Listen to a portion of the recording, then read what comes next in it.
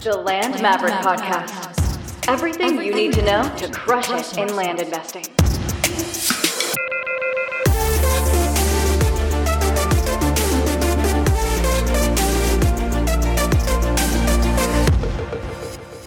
I guess to kick things off, for people who don't know, by the way, do you go by David or Dave? Yes. I have been trying to move my name to Dave for a long time, and I can't. For one, David is more professional, so when I'm speaking, it just makes sense. If you're going to use the full name, Dave Pere doesn't flow like David. But for the longest time, my mom, my ex, and everybody else was I'd be like, yeah, I'm Dave. And they'd be like, you're David. I'm like, damn it. Wouldn't let it. Yeah. So we're working on it. I'm trying to, create the casual, vibes. Honey Badger. What? Darren, I just named my management company Honey Badger Management Company. So this has to be a military thing because the only person that I know who ever uses that phrase is Drew. Well, so I think that video went viral through the military. Oh, I'm sure it did. I first saw it in Afghanistan. Well, maybe not. Yeah, him, Dave, but you're the same. Are you mid-30s like me? So we're the same generation. Yeah. So that video went around. So if I ever get audited, I think the IRS will think I'm trolling them because one company is called Honey Badger Management Company. The other is called Rooster Capital. The nonprofit is called Ar Shalom. I love it. Land of the Free. It's kind of like school book names. Well, it's better than mine. I've got, some of my LLCs. I've got the D Sandwich because there's two Daves and a guy without a D. So, and then I've got the Three Mustache Shears. I have White Trash Weenies. We bought a mobile home park with that. It's three white dudes, and we were like, this is a good name. Not a good name. One Uncle Deep. I've got something else stupid, but I don't remember it. Okay, those are worse. They're bad. Yeah, if you get audited, you need to prove to the IRS that you're not just playing jokes on them.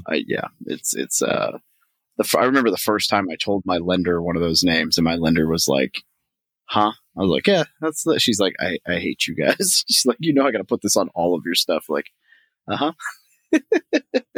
Well, for those that might not know who you are, David, military to millionaire. Tell us the whole kit and caboodle.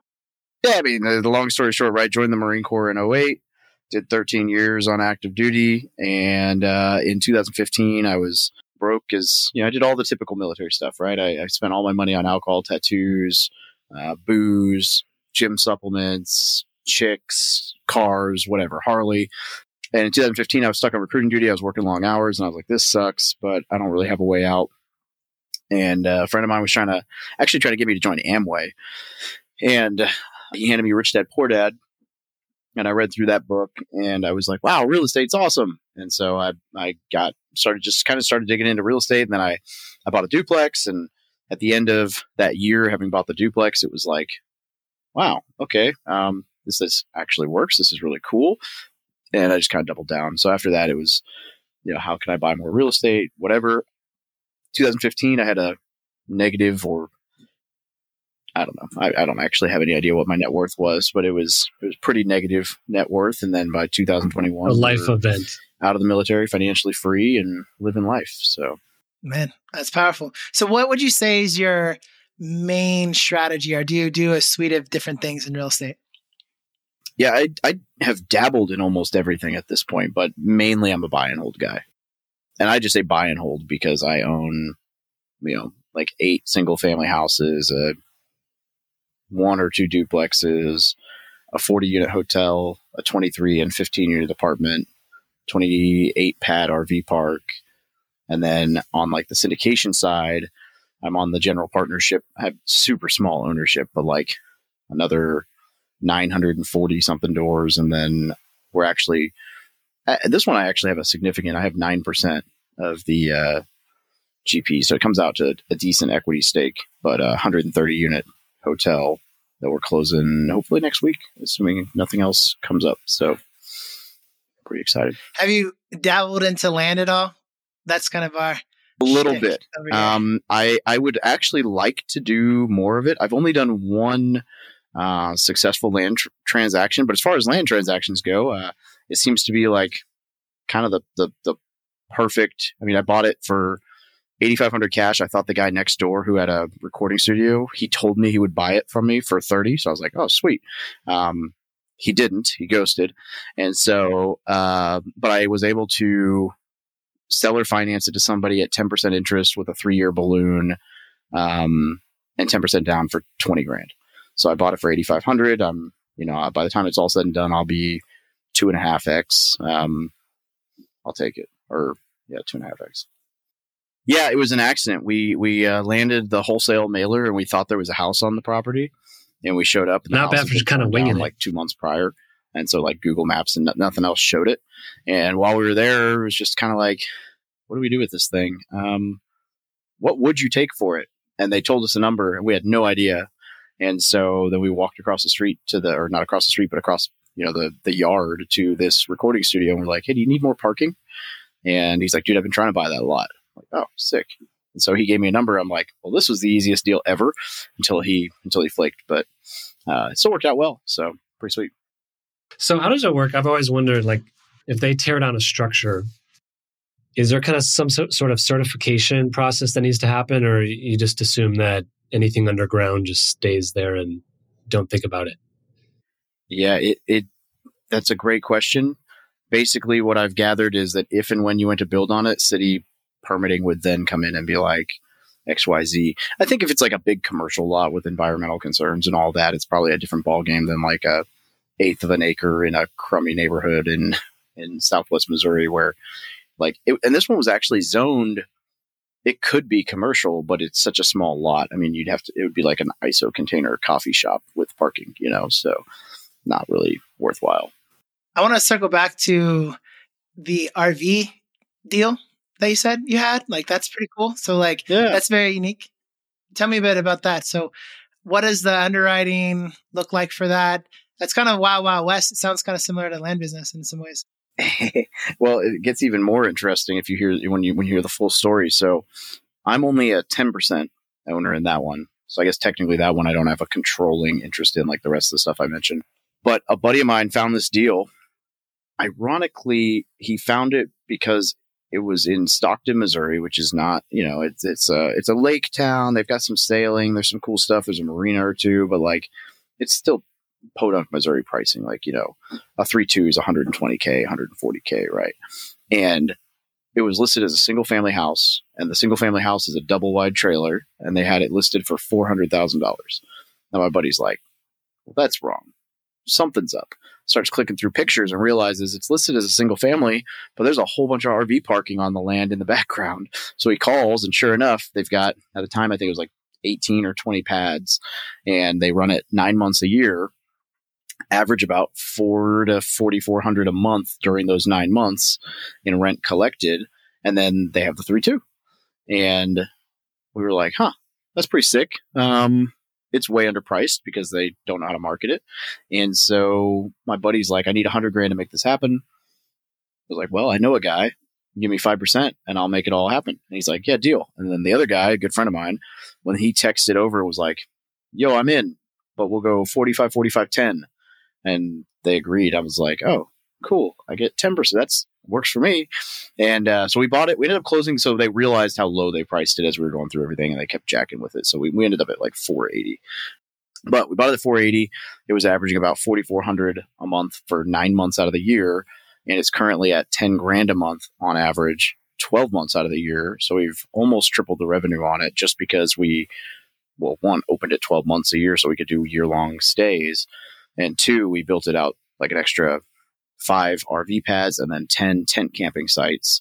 And then we took the shop that was on the property and built in a little 2-1 studio and a laundromat.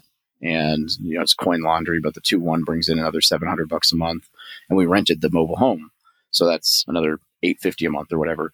And it's been doing good. I mean, it's had its problems. Like last year during the winter, we had a bunch of pipes freeze, and there's always something, but we're debating whether or not to get an appraisal. Yeah, the guy who didn't bring the capital, who found the deal, is a really solid operator. And so he's running the show. Really all I've done other than the capital, the lender, and the LLC creation, because I brought all my guys in, is I do the Google business page and the reviews and the website, that kind of back end stuff, because I'm decent at it. So Jared and I, we're going through this right now with a bunch of subdivide deals. We're trying to find the lines between funder, coach, operator. In your experience, are those lines just really blurry and you just give each other grace, or are they clearly defined and everyone operates in their little box? Yeah, it varies. It varies on the team, right? Like the DeRosa Group, Matt Faircloth. I'm in a 670 unit portfolio with them of 5 apartments, and they're very much like, this guy does the asset management, this guy does the property management, like this guy does, the marketing, this guy does the maintenance, this guy, they're very in their box and they're very organized. Then I've been in other groups where it's, kind of everybody does a little bit of everything and they help each other out, and that seems to work fine. But for smaller stuff, I think it's kind of like as you scale, right? If you're in a big deal, you've got to have clearly defined roles. If you're in something like this, it's kind of like, I'll do that. Yeah. Okay. Oh, you can do that. Not such a big deal because A, we don't have investors. It's just the 3 of us. And B, like, it's not, if there's like a delay there or whatever, it's not going to, we're all on board with whatever's happening. So it's not too bad. With the hotel that I'm involved in, there's 3 of us, and like one ran all the meetings, I ran all the marketing, and the other guy ran kind of the ops side. But, we'd all help each other with everything. It's just kind of, I guess it kind of just depends on who your partnership is with and how much investor capital you've got involved, right? Because investors are going to want to see a much more, who's the guy that does this thing, whereas a JV, you can get away with a lot. So the answer is it depends, right? Yeah. Yeah. The other part of that answer is, as long as I'm not the operator, the deal will probably do well. So. Yeah. Because what I found myself wondering, like, okay, I'm bringing the money, but like, should I draw lines on what I do and what I don't do? And I feel like in this season of my career, I'm just supposed to be happy that I'm doing something at all, right?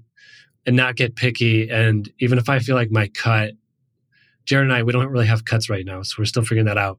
But in theory, that's true. That's true. But in theory, even if I felt like my cut was, like, if I was doing more work than what my cut is, I should just be happy that I'm working on 7-figure deals. On the subdivide side, on the flipping side, it's very streamlined. Guys, don't worry. I think it's a mindset thing at this stage. And once we get bigger, we'll need to get more defined. But I think Jared and I, we're just happy to be in like the big boy, playing the big boy game and doing big stuff. Yeah, I don't think there's a wrong answer there.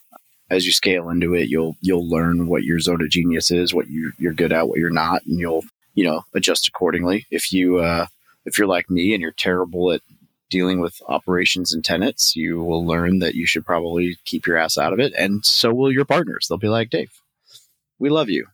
Go do something else. Now, okay, one quick question, because I know Jaron has some. When you said partners, are you operating in like a group of 10 to 20 guys and you do deals with trusted friends, or are these like specific 2 to 3 people you're always doing deals with? No, it's kind of the first. Okay. So it's the ecosystem. I've done deals. Okay. Yeah. The ones that I have a controlling asset or controlling interest in are all either 100% me, 50-50 me, or 33% me. And then we've got the JV with the RV park. But then everything after that is, syndications with 1 or 2 teams where I trust the operator. I like the deal. I'm willing to talk to my investors and see if any of them want in. I'll take on pieces of the puzzle. Like on the hotel, I'm going to do the Google business page, run some ads, the social media presence, and the guy that I'm partnering with is a really solid operator. And so it's kind of a hodgepodge. Like, they've got to be close. They've got to be someone I know I can trust. The deal's got to be really good. So I get propositioned all the time. And half the time the deal looks like crap. The other half the time, I don't know the person. And I'm like, it could be the best deal in the world. But the fact that the only reason you reached out to me was to pitch me on helping you with the deal kind of scares me, because I don't know your track record and we don't have a relationship. So there's no skin in the game there. I'd much rather facilitate a deal that has a slightly lower return with somebody I know and trust than, some of these guys with the numbers. You're like, no way, buddy. I've played that game. I see your cap rate being better than your exit cap is better than your entrance cap, and I know that's not realistic right now. But so how do you resolve conflict? Let's say you're in a deal with someone, because Jared and I, we trying to be vague here. Out of the many dozens of deals we have one partner that possibly is not working out. So how do you guys do you just finish the deal and then just not work with the guy again? Or do you try and cut sling load halfway through? How does that work? Yeah, first off, I'm terrible at conflict. Like if you and I had a beef, if you were like a really good friend and I could tell that there was something I'd done or you'd done and there was like an issue there, I would have no problem just being like, bro, let's sit this down and figure it out. But when it comes to like investors or contractor, like a contractor comes to you and they're like, I'm done. And I'm like, oh, cool. Actually, it sucks. Like, I can't have that conversation. I'm just like, I don't want to tell this guy he's proud of his work and I got to tell him it's all fucked up. Like, that's not my role. Or if it's like telling investors like, hey, this deal's terrible. Sorry, you're not getting distributions this quarter. That's also not like I don't like that side of conflict. I'm familiar with the disc profile. I'm a 99I, so I very much like thrive off feedback, and I want everybody to like me. So I'm the wrong guy for that. But to answer your question, it really does. It does vary on the person and or the partnership. I've been in a syndication where they just kind of bought somebody out, like. They offered his shares up to the GPLP team and sold it off. And they were like, cool, we're done. I've seen that happen. I'm in one right now where the hotel is technically owned by an LLC that's 33%. One of the three partners was it wasn't that he was so frustrated with the deal. He was just so frustrated with the amount of time that the deal took. And he's like, look, my time is better focused elsewhere. He was willing to sell the deal at basically break even to somebody when we had an offer. And me and the other guy were like, why don't you just give us your equity and you have the exact same result, but now we have 50-50 on the deal that we don't want to sell. And he did. So we literally a week ago emailed my attorney and said, this is where we split it. This is the balance that's owed, all the things. We're 50-50 now. On this, and that was totally amicable. Still friends. We're actually he's still a 1/3 owner of one of the apartments with us, and so that one particular deal was just too much of a time piece, and so we basically bought him out and called it a day. I mean, I say for give us your shares. Like we took over his share of taxes for the year and some other stuff. So definitely a buyout of sorts, but not at full value. So as long as we don't drive it into the ground, that's a win. We might, I don't know. Jury's still out. So, but at least, at this point, I don't really stand to lose any more capital if we do that than if it was just me in there. So, no, it's going fine. It just takes a lot of time to manage a crappy hotel. Jared and I would say we're a couple years behind you in terms of like the net worth climb. Both of us are kind of concerned that once we're like super wealthy, which is very subjective, will turn into different people. Have you seen people get real nasty when there's like 6-figure cuts at stake? Yeah, money. What's the quote? I think is it Machiavelli? I don't remember. Machiavelli might have been the one who said it, but basically, it probably doesn't go that far back, and I just think it's him. But essentially, like, money doesn't change people; it reveals who you really were. And so, I think like if you're the type of person who's like if you were in a position on like captain of the football team and you'd screw over the guy you didn't like, then maybe there's a part of you that when you have money on the table, you'd have no problem being cutthroat and be like, nope, this is my share. And there's something to that, man. There are some crazy business guys who got to the top by being cutthroat. And it was like, look, dude, if you're not pulling your weight, you're out. And I don't necessarily think there's anything wrong with that. I couldn't do it. I would have to like, if I'm getting screwed, I have no problem, doing what needs to happen. But usually I just go to the attorney and I'm like, help me. Like, you be the bad guy. I'm paying you.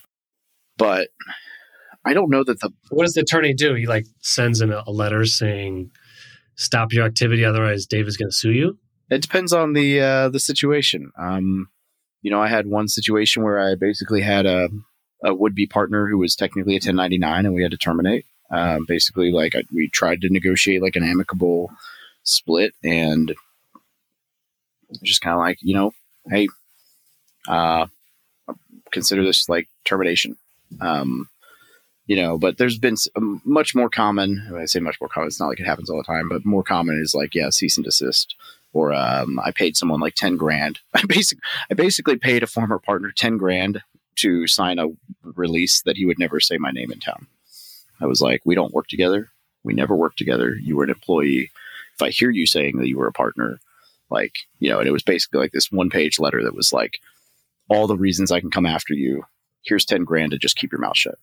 And so far it's worked.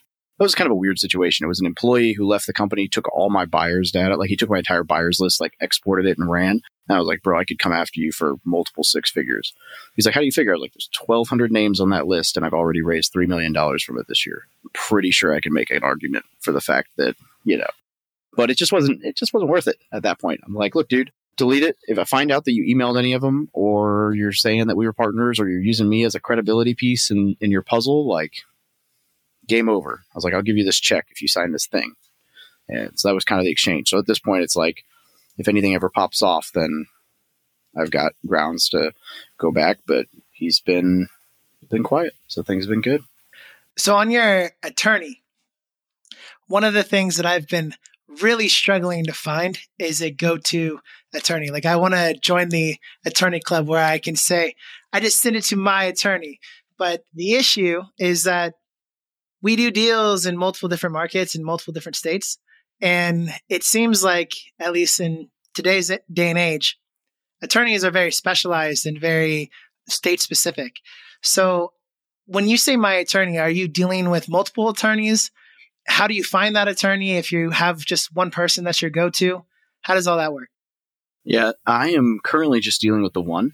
And this is what I tell you is, well, for one, if you go and you can do consults, right? So you can just go feel out a couple different, like ask some big hitters in your area and find whoever the decent real estate attorneys are.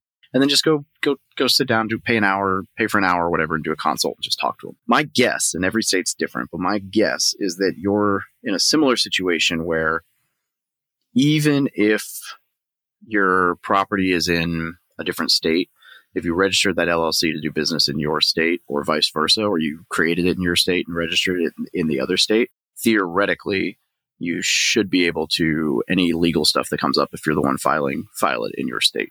Be like, well, the LLC is owned here, so we can conduct business per Missouri rules. Like, most of my LLCs, except for the first couple, are Wyoming LLCs registered to do business in Missouri.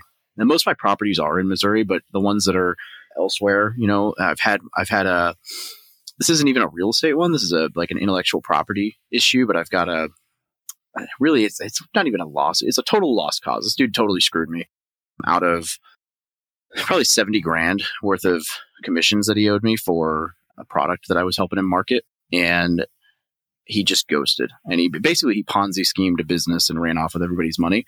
And so we're suing, knowing we can't get a hold of the guy. He's not returning any calls. We even dropped a cease and desist to his mom's address because that's the registered agent. No response, right? And we know that we're probably going to get absolutely nothing. But I was talking to my attorney. He's like, well, it's going to cost you 10 or 15 grand to get all of this to the finish line if he doesn't fight. But if you get a $70,000 judgment federally, you can write it off on your taxes. And, at your tax rate, that's at least a 2x, if not a 3x multiple on the money you're going to put into the lawsuit. I was like, yeah, worth it. And if he does come back and I get the 70 grand, awesome. It's actually probably more than that. It's 70 grand off the books that he gave me, and the books that he gave me are cooked, and they refused to give me the actual QuickBooks access. So I'm like, they had so this is a commission-based thing. I got 20% of the net, right? They had $160,000 of uncategorized expenses. And when I texted him about it, he's like, oh, that was me paying off a former partner. And I'm like, oh, so it's owner draws. So that's $160,000 of profit you're hiding. I'm like, well, 20% of that is not terrible. So there's half of it. And, so it's like, if we got the QuickBooks stuff subpoenaed, I'm sure it's probably a lot more than that. But we're just doing the paperwork side to get the tax write-off to get something out of this mess, because that's pretty much a guarantee. Either he comes back and we get access to everything and I can prove right there, you owe me this much money. Or he doesn't come back and we get the write-off. But the whole point, anyway, sorry. So that guy's LLC is in California. The business was in California. Everything was in California. But because I'm registered in Missouri and I signed a contract with them and I initiated, we filed it in Missouri. Well, that's good to know. So it sounds like I just got to go where I'm based on. Yeah, it sounds cool. And I'll tell you, I mean, it's like, I think my retainer is like $250 a month. So it's not terrible, but it is definitely nice. I mean, the number of times that guy's told me, like, dude, if you'd called me a month ago, I would have saved you this much money on things that I dragged my feet. So now I'm just like, Hampton, I need you to do this. Hampton, can you do this? Please do this. Can you look this over? Hey, I'm hiring someone. Can you do the employment contract? Like, yeah, it's great. I want to circle back to syndications and partnerships and whatnot. So one of the things that both Drew and I are actively discussing, I kind of wanted to pick your brain about structuring, because we've heard different, I guess, stances on it. Our people have, different opinions about the matter. Do you think that, and I guess it depends deal by deal and what kind of the, what investment vehicle you're using. But at a high level, if you were to, because it sounds like you have buyers, you raise money, do you defer to doing a syndication, a joint venture with a handful of people that you know in your network? What's your go-to? And I know this is not legal or financial advice, so no one sue us, please. Yeah, disclaimer. I am none of those certifications. I am too dumb, so good luck. It's always it depends, and I hate that. It really kind of depends on how you found the deal and what you need to make it happen, right? So I think that's the piece of the puzzle, is like it's going to be deal to deal for me, unless you're doing like a fund or like a you're doing, we just wholesale and we're raising a massive pot of capital for whatever. But like the big apartments are all syndicated. The two smaller apartments in the hotel, that's me and two friends. We needed $300K to take it down, and I was like, I got 100. You want in? You got 100? You want in? Like literally my roommate was in the kitchen, and he was my roommate at the time in California. And I'm talking to my buddy Hugh and on the phone, and he's like, I got $100,000. We just need to find another 100. And I looked at my roommate and I was like, you want in on a hotel for $100,000? I was like, it's a hotel, 2 apartments, and a single family. It's 79 doors. Here's the numbers. And he's like, yeah. And then we sat on a Zoom call, like the three of us. Then it was like, if you lose $100,000, would it be the end of the world? No. We went through all three of us and we were like, let's see what happens. And so we, formed a 3%, whatever. And that was that. I will tell you that the JV model is a way simpler piece of the puzzle, because you got like 3 to 5 people that are all invested and they can communicate, and you can talk shit, and you can work through stuff together. But if you're getting into the larger stuff where you're going to be more than 5 to 7 people, probably, like the syndication model really makes sense, because it's like you don't have too many hands in the pot. You can still make decisions. I'll also tell you that I will never, well, I don't want to say never, but I don't have any intention of ever like syndicating as the lead syndicator. Like, I don't want to mess with SEC attorneys. I don't want to mess with the structure. I don't want to mess with paying for, that's not a cheap, you've got to know that you're solid on most likely locking that property, because you're going to spend 20, 30 grand getting everything set up for the 506B, 506C, and the attorney fees and everything else. You're going to have all the investor capital. You're going to have all the upfront stuff. And you might be, the main sponsor on this is $180,000 hard going into the closing. And like, if something went wrong, that's it. 100 of that is EMD, but that's 60, 80 grand. That's attorney fees, environmental studies, inspections, appraisals, loan fees, like everything. So it's a much bigger beast, but once we're in and done, it's there's probably 30, 40 passive investors that just kind of chill and they don't have a say. So it's not like you have to have a meeting every time with the LPs you just meet with the GPs, and there's only 4 of us. So it makes it a lot easier. So I would say, really, I guess the answer is try to keep that people who actually have their hand in the cookie jar to, a smaller number. And then after that, you just kind of structure however it makes sense. At what stage, let's say someone brings you a deal and they say, hey, David, do you want to get involved with this? At what stage do you start talking about cuts versus just hopping in and making sure it's even a deal? Like, what if it's not under contract yet? It's a big deal. It takes like 2 months to get under contract. I mean, when does that conversation happen with your partners? Yeah, it totally depends on, like, man, I keep saying that. But you are asking questions that are going to vary deal to deal and whatever. So I'm also the worst person, I think, to ask that. I don't care about money enough. And I joke that way. Like, obviously I care about it, but I'm I have no problem with the idea that money's a currency and it'll come back. So I will spend and be like, we'll figure it out and I'll do this. We'll figure it out and I'll do that. And so when I get into one of these, like this one, I didn't even discuss cut until I'd raised $850,000. And then I was like, so how are we doing this again? He's like, and it ended up, I mean, it was great. Like, I knew the guy well enough to know he wasn't going to hose me.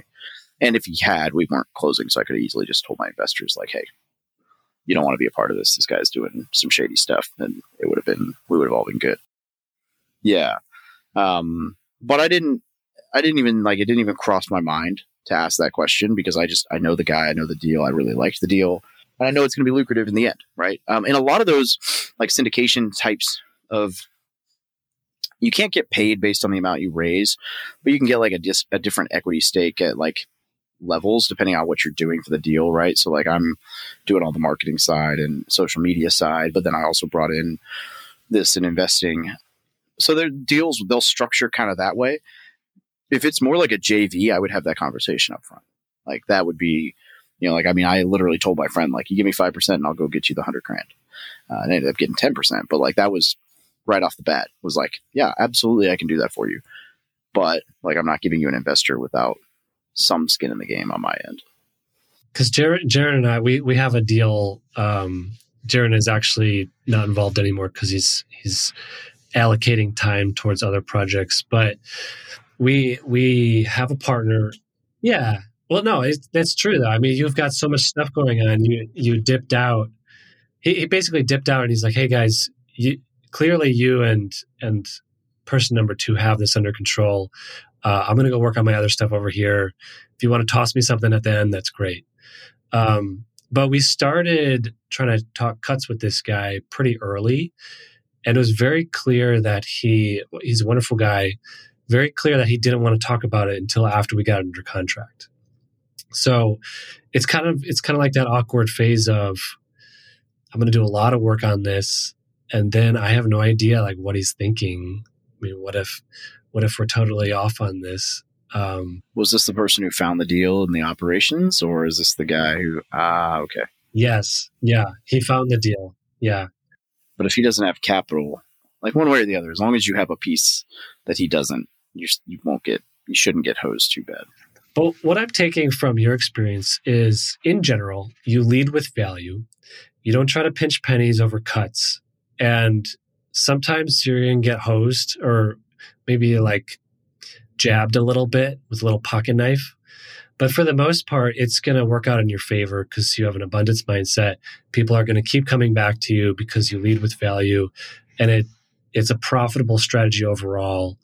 And you don't stress about the small stuff. Is that what I'm hearing? Yeah, probably to a fault. I'm a little too trusting and a little too generous and a little too all the things that come with being a high I personality on the disc profile.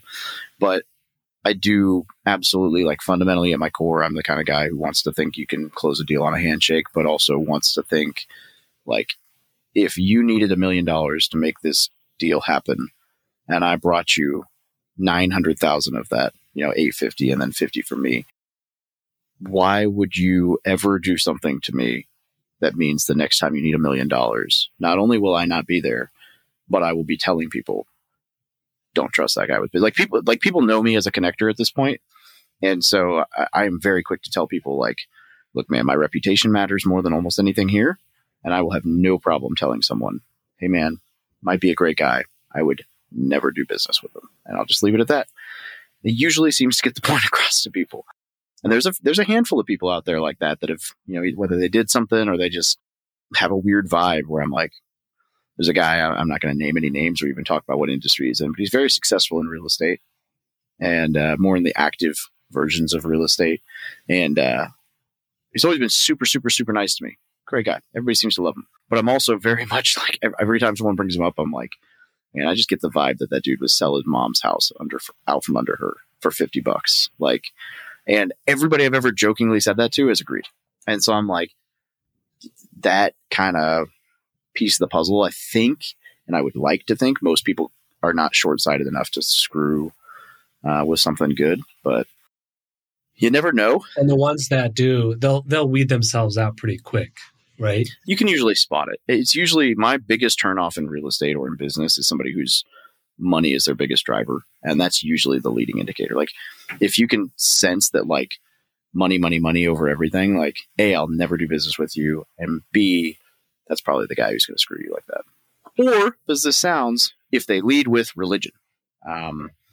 Every single actual lawsuit I've been in has been with a company that either had the word Christian in the name of the company, and I say every single, it's twice. But both times, one was Christian something construction, like Christian consulting or Christian construct, I don't know. And the other was a guy who's like, might as well have been like, hi, my name's Dave. I'm a Christian. You should trust me because Christianity, like, and I was naive, I grew up in a super religious world. I believed, I still believe, but I like in that realm, like my view on religion was pretty high. And it wasn't until my attorney basically sat me down and was like, hey, dumbass, the biggest thing that scammers do is they try to hide behind religion or family and like the trust me, bro metrics. And he's like, so if somebody comes and they lead with that, that should be red flag number one. And I was like, ooh, that makes sense. Like, that'd be the perfect thing to hide behind as a con artist. Yeah, when I moved from California to Indiana, it was very interesting because in the real estate world in California, if you were a Christian, you kind of just intentionally did not advertise it because it didn't go over well. But then in Indiana, it was almost like everybody wore it on their sleeve. Like, it was a way to try to like get, I guess, like, kudos or whatever. And I did run into a lot of that where, just because you're, you say you're a Christian doesn't mean you really are, So I've seen that firsthand. Yeah, I found that the most religious people don't wear it on their sleeve. Like, you wouldn't know. Like, if you think like everybody knows who Brandon Turner is, like, he's very religious. He actually leads worship at his church, and he's a phenomenal human, and you wouldn't know it on his content. Like, unless you talk to him, you're just like, wow, this is a really nice guy. Then if you get into it, you realize like he's very religious, and he is a great guy. I found that seems to be kind of the norm is like, I don't say the better a Christian, but the more genuine somebody is about it, the less in your face they seem to be about it. I wanted to circle back to when you raise money. What do those splits typically look like? Because one of the things that we run into is if Drew brings on backup funders in any capacity in the land space, they get away with daylight robbery. Like, people pay a lot for money in land. And I think outside of the land world, people, if they raise money, are paying a whole lot less. So I know it's deal by deal, but generally, what do you pay the people that you raise money from? I guess the first question I would have for clarification is, are you guys doing debt only when you do this? Like, you raising money as like points and percentage back, or are you doing equity partnerships? Okay. In that case, so like on the syndication side, it's usually like 70-30 or 80-20. Everyone I've been in is 70-30 split. So with like a pref hurdle. So let's say, but that's split among all the passive investors, right? Yeah. So like the LPs, the passive investors, would get a 7% return before that 70-30 split triggers. And then anything over 7% for that quarter would come out of a 70-30 split from profits, 70 to investors, 30 to the main GP. And then it kind of waterfalls. So like this one, we anticipate 3 years in that we'll do a refi and give all the investors their capital back. We're not on floating crazy stupid bridge debt, and we've anticipated the refi being at 10%. So I think we're safe on it, unlike a lot of the things you're seeing right now. But the anticipation is that we'll be able to do enough of a raise and appraisal to give the investors most of, if not all of their capital back. And the plan is once their capital's returned, it'll just be a straight 50-50 split going forward, which is more than generous because the return on cash at that point for them is insane. So, Jaron, for another data point. So David, this is the first time I'm coming public with this, but I just walked away from a great opportunity. It was a competitor to Boxable. So I just walked away from Circle Stone Capital, Oxygen House, realized I was way too busy. And they, for another data point, they offer their limited partners, their passive investors, 10% hurdle, and then anything over that is split 50-50.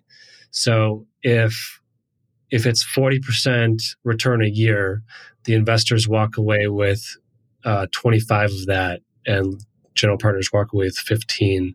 So it does come out to like stupid expensive from the GP's perspective. It's like low 60% cut to the passive investor. And once I have a good nest egg that I don't want to exercise in land, I will for sure invest as a limited partner into apartments and builds, because just you can average 20 to 25% a year for wiring money one time, which is really good. Yeah, and that sounds like it's probably almost more of an equity fund than or not equity, but like but it's almost in like the venture capital private equity space type deal. If it's a Boxable competitor, where it's like, yeah, it's technically a syndication, but it's more of a business model. So I feel like they're probably paying a little bit heftier because there's like a perceived risk there, as opposed to like, I'm buying an apartment complex that's stabilized that does this already. It's like, we're projecting some crazy returns. We're not sure we're going to hit them. So we need to make sure that our investors are, they got to compensate for that. So I think that's really the ultimate like verdict, right? Is like a hotel theoretically will pay better than a stabilized apartment, and a value add apartment should pay better than a stabilized apartment, and house flipping fund or a wholesaling fund. It's ultimately at the end of the day, it's, supply and demand, risk. Those are like, one drives the market, and I don't want to close the other fingers and flip the camera up. Well, I'm like these two, and then there's this one, and then these two go away. I'm like, oh, I'm flipping everybody off. All right, well, stupid. Oh man. But like, the risk is the piece I think that drives the reward, but the supply and demand drives the market. Those are like the biggest variables in most stuff when you really boil it down.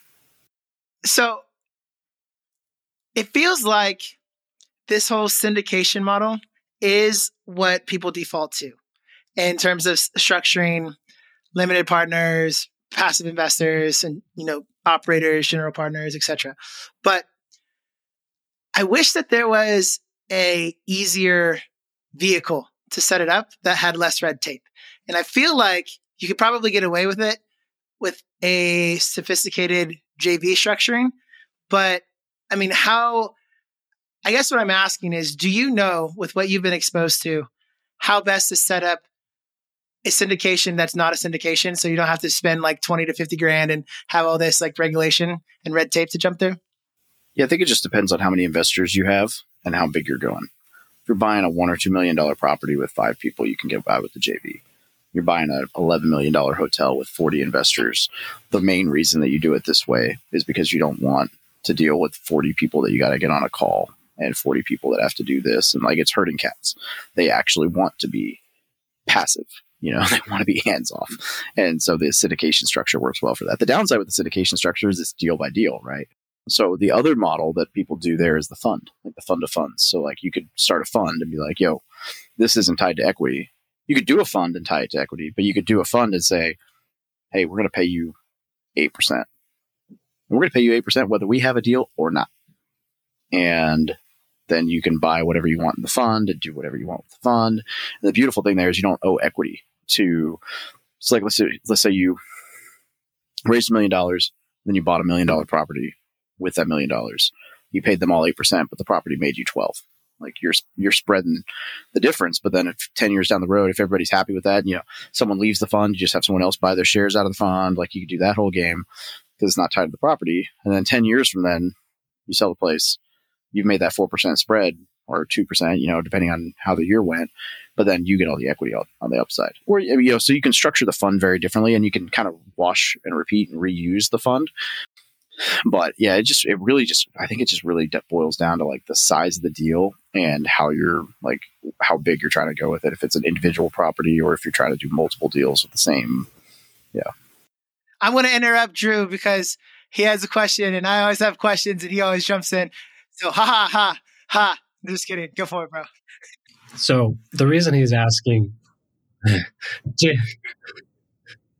no, Jaren's been trying to get me to start a fund for over a year now. And I've run the numbers so many different ways and looked at the brain damage, and it doesn't make sense for the point we're at right now. So his question was biased and inside joke between us, because about once a quarter he asked me to start a fund, and I can, but I think at this period it doesn't make sense at this moment.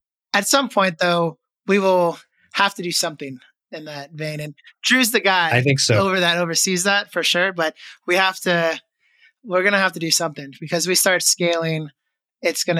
We're just inevitably going to have to get cheaper money. I can have a 506c ready really quickly. I don't want to do the brain damage right now. Hey, I kind of hate to ask this question because it's like a stereotypical question that people ask on these kind of podcasts. But I actually am curious based on the type of deals that you're doing. You're in a very different space in real estate than I am at the moment. The state of the market and the future. Are we looking at a downturn 2024? Are you seeing any deals right now on the buy and hold side? Because I heard that those kind of dried up. Yeah, so we're going to see some ups, then we're going to see some downs, and then eventually it'll be somewhere else. And here's my prediction officially. I have no idea. It is a year ago, I had a pretty good answer for this, and I was pretty spot on as to where I thought we'd end up. Right now, my honest gut answer is I feel like we're kind of going to stay in a plus or minus 5% stalemate for the next 6 months. My big question mark on what happens after that is what lever people decide to try to pull for elections. Because at the risk of getting my ass canceled, 6 months from now, interest rates are going to drop, gas prices are going to drop, Black Lives Matter is going to come out of the woodwork over some crazy thing. And we've all seen it 4 years ago, 8 years ago, 12 years ago. And it's not because of racism. It's because of media. The racism's always there. This is always there, but the media will spotlight things to make people go crazy. Depending on how that goes, right? I mean, if rates dropped right now, I think prices would skyrocket because they didn't dip at all when they jacked rates. But where we're at right now, at least in my market, is there's deals, but there's not deals because we're in this weird lag where nobody can afford to buy and sellers still think they're in a seller's market. So sellers are still trying to get, they're chasing the market down right now. So I had a property I listed at 130 that I just went under contract at 100. Now, granted, I'm 80 into it, so I don't really care. But it was 6 months ago, 130 would have, sold. We listed at 125. We dropped it to 115. We dropped it to 110. And then we got an all cash, no contingency offer at 100. But we're chasing the market down. And so what it is right now every house that sells is a new low comp. And so we are going down, not crazy fast, but sellers haven't recognized it or don't want to recognize it. So they're not listing lower. They're listing and trying to nickel, dime, whatever. And they're not in a position to do that because they don't have a buyer pool. And so you give it 3 months, 6 months, I think you'll see a depression in pricing for sure. I mean, it is in some markets, it's already there. The high ticket markets, the rates crushed pricing very quickly. More Midwest, it's pretty stable, but we're still seeing it. But it won't be until 3-6 months down the road that we really start to see the discounted buying opportunities with sellers who are just please offload this. I don't have a ton of debt. I should have we're still at the place where somebody can list a property and you can look at them and go, yeah, a year ago you would have gotten that. You missed the mark. You're too late. Sorry. But they haven't realized it yet. And so if rates stay the same, I see that kind of building into a steeper trajectory. I would not be surprised if rates get lowered, for legitimate reasons, aka re-election, in about 6 months. In which case, I think it would just stop and it might even jump significantly because you're in a spot where it's like, oh, well, people can afford my house. And there weren't any houses. Now people can move. Because the other weird piece of this puzzle is the lock-in factor. I mean, 70% or something of mortgages right now are locked under 3%. And so why would you, in the current environment, unless you're moving like out of state, like if you're in the same area, why would you ever sell a 30-year fixed at 2.5 right now, knowing what you're going to have to buy? You might as well just stay put. And that's what we're seeing is there's not as much inventory because of that. Yeah. So it's weird. Yeah. I think the bottom line ultimately will be that affordability of housing is what's going to drive, because the inventory is not changing much. Supply and demand is not changing much. There's a whole lot of variables that aren't changing. And the one factor is really the interest rates and the affordability. If affordability increases, people will buy. If affordability stays the same, market will drop a little bit. So it's harder to get deals than it ever has been, I think. That being said, nobody actually treated the land business like a real business up until about 6 months ago. So, it was a kind of wild, wild west niche that you could literally just spit and you can get deals. Now you actually have to have a strategy and not just take like a templated letter template that you got from some guru camp and blast it out to people. You actually have to have a brand and you have to highlight your unique selling propositions. I think going hard on data too, and like really targeting ownership demographics and other things to help increase conversion is really important. But I don't know how long it's going to be that way. I think a lot of what's happening is house wholesalers can't get deals, so they're venturing into land. And so that's like kind of inflating a lot of things that's going on. And if prices do end up dropping and there's more deals to be had, I think they might go back to wholesaling and land might free up a little bit more.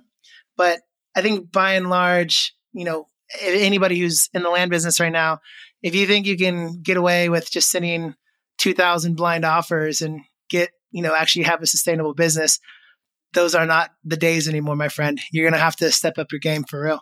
And there's a lot of competition out there. So, I don't think that we're at a stage where, of course, the land business works all the time. We see deals come across, the community all the time. I get people started in land business all the time, but we really do need to treat it like a business. Hey, well, we're running out of time. I would say about 1 in 10 of our podcast guests is prior service military. I think the Marines, you guys don't say ex-Marines, you just say Marine. Okay. You can tell I'm an Army guy. So I left active duty late 20s, and I've always wanted to ask this. We just had a Marine recon. What do you call it? Marine Force Recon or something? So highly qualified, very smart, hardworking guy. Wanted to ask him this, but we ran out of time.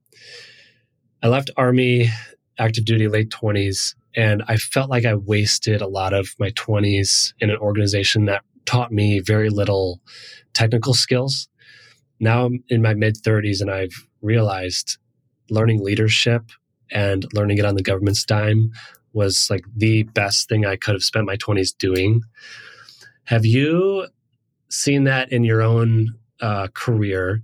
And if so, what would you say to the people who have not had that experience? How can a civilian replicate that if they were to try and kind of get that leadership experience, but they're like, hey, I'm 40, I can't join the military. How do I get what you guys got? Yeah, I would agree. I think the intangibles you get out of service are super valuable, right? The ability to make decisions, discipline, leadership, being okay working for no extra pay, right? Because when you first start a business, you're not getting paid, and most people tap out real quick. But service members are like, I used to do duty for 24 hours on Christmas Eve. This is whatever. I'm working for myself now. So there's a lot of intangibles for sure. And I think, I would pit a 22-year-old leaving the service over a 22-year-old leaving college any day. I think there's a ton of value there. So I would never undersell or undercut the military. I think it's a great option right out of high school. For replicating those types of things, I mean, as cliche as it is, it's putting yourself in situations. So, if you're in college, put yourself in a leadership role in your frat or in your sports team or whatever. If you're in high school, like go. I don't know if Boy Scouts is still a thing. I'm an Eagle Scout. It was great for me in high school. I think they're kind of struggling right now, but there's organizations or there's sports teams or there's like put yourself into a role, as a captain or whatever, like where you can be just in that role for something and you'll develop it. It's reps, right? The military does a really good job facilitating it because at every level, at least in the Marine Corps, at every level, there's really only like 3 to 4 people under your charge. So as a squad leader, or as a fire team leader, you've got 3 Marines and you. And then as a squad leader, you've got 12 Marines under you, but it's 4 fire team or, 3 fire team leaders and then you. As a platoon, you got 3 squad leaders and then you. As a commander, you've got 3 platoon sergeants and then you. And so it's like every stepping stone is not that much different except for what you're doing. And you're always in a role. Unless you're like a total dirtbag, they're always going to give you a chance to take it to that next level. Even if it's just because of rank or just because you happen to be there. There's a pride piece and there's all these things. So like you're constantly getting to stretch and test that and facilitate. I mean, shoot, I was running 20 years old. I was running 85 vehicle convoys in Afghanistan. Like name me a college kid getting that kind of crazy life experience. Like not only am I the navigation and comms guy, but I hope we don't find an IED, like it's a whole different ballgame. But they slowly work you into those situations and they have faith in you. So I would say if you're in a civilian world, like sports teams are great, organizations like Boy Scouts or charities or frat, just get in somewhere where you can take a leadership role around supportive people. Like on the football team, if you're the captain of the football team, the other players, they look up to you. There's going to be shit talking always, but it's not like they're not going to hate you. Like as a boss, unfortunately, it's not always easy with employees. Especially if you're a boss as like a manager and you don't have any control over who gets hired or the culture, like that might not always be an easy situation. So you should just work up to it in situations where you're with supportive people.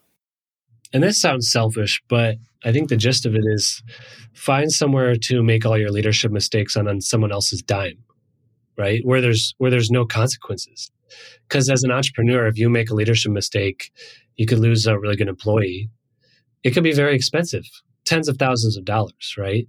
Versus if you make it in a sphere where there's really no repercussions, then that's a win-win. David, if people want to connect with you, where do we send them? When I drop in the show notes. The link is thebestpodcastguest.com. And nice. Yeah, I bought that a while back and I love it. And it'll drop you to a page where you can download the free copy of my book and all my social medias are linked there. Pretty simple page, but. Love it. Well, until next time, my friend, it's been a pleasure. Yeah, brother. You guys have a great day. Thanks for having me. Thanks, David.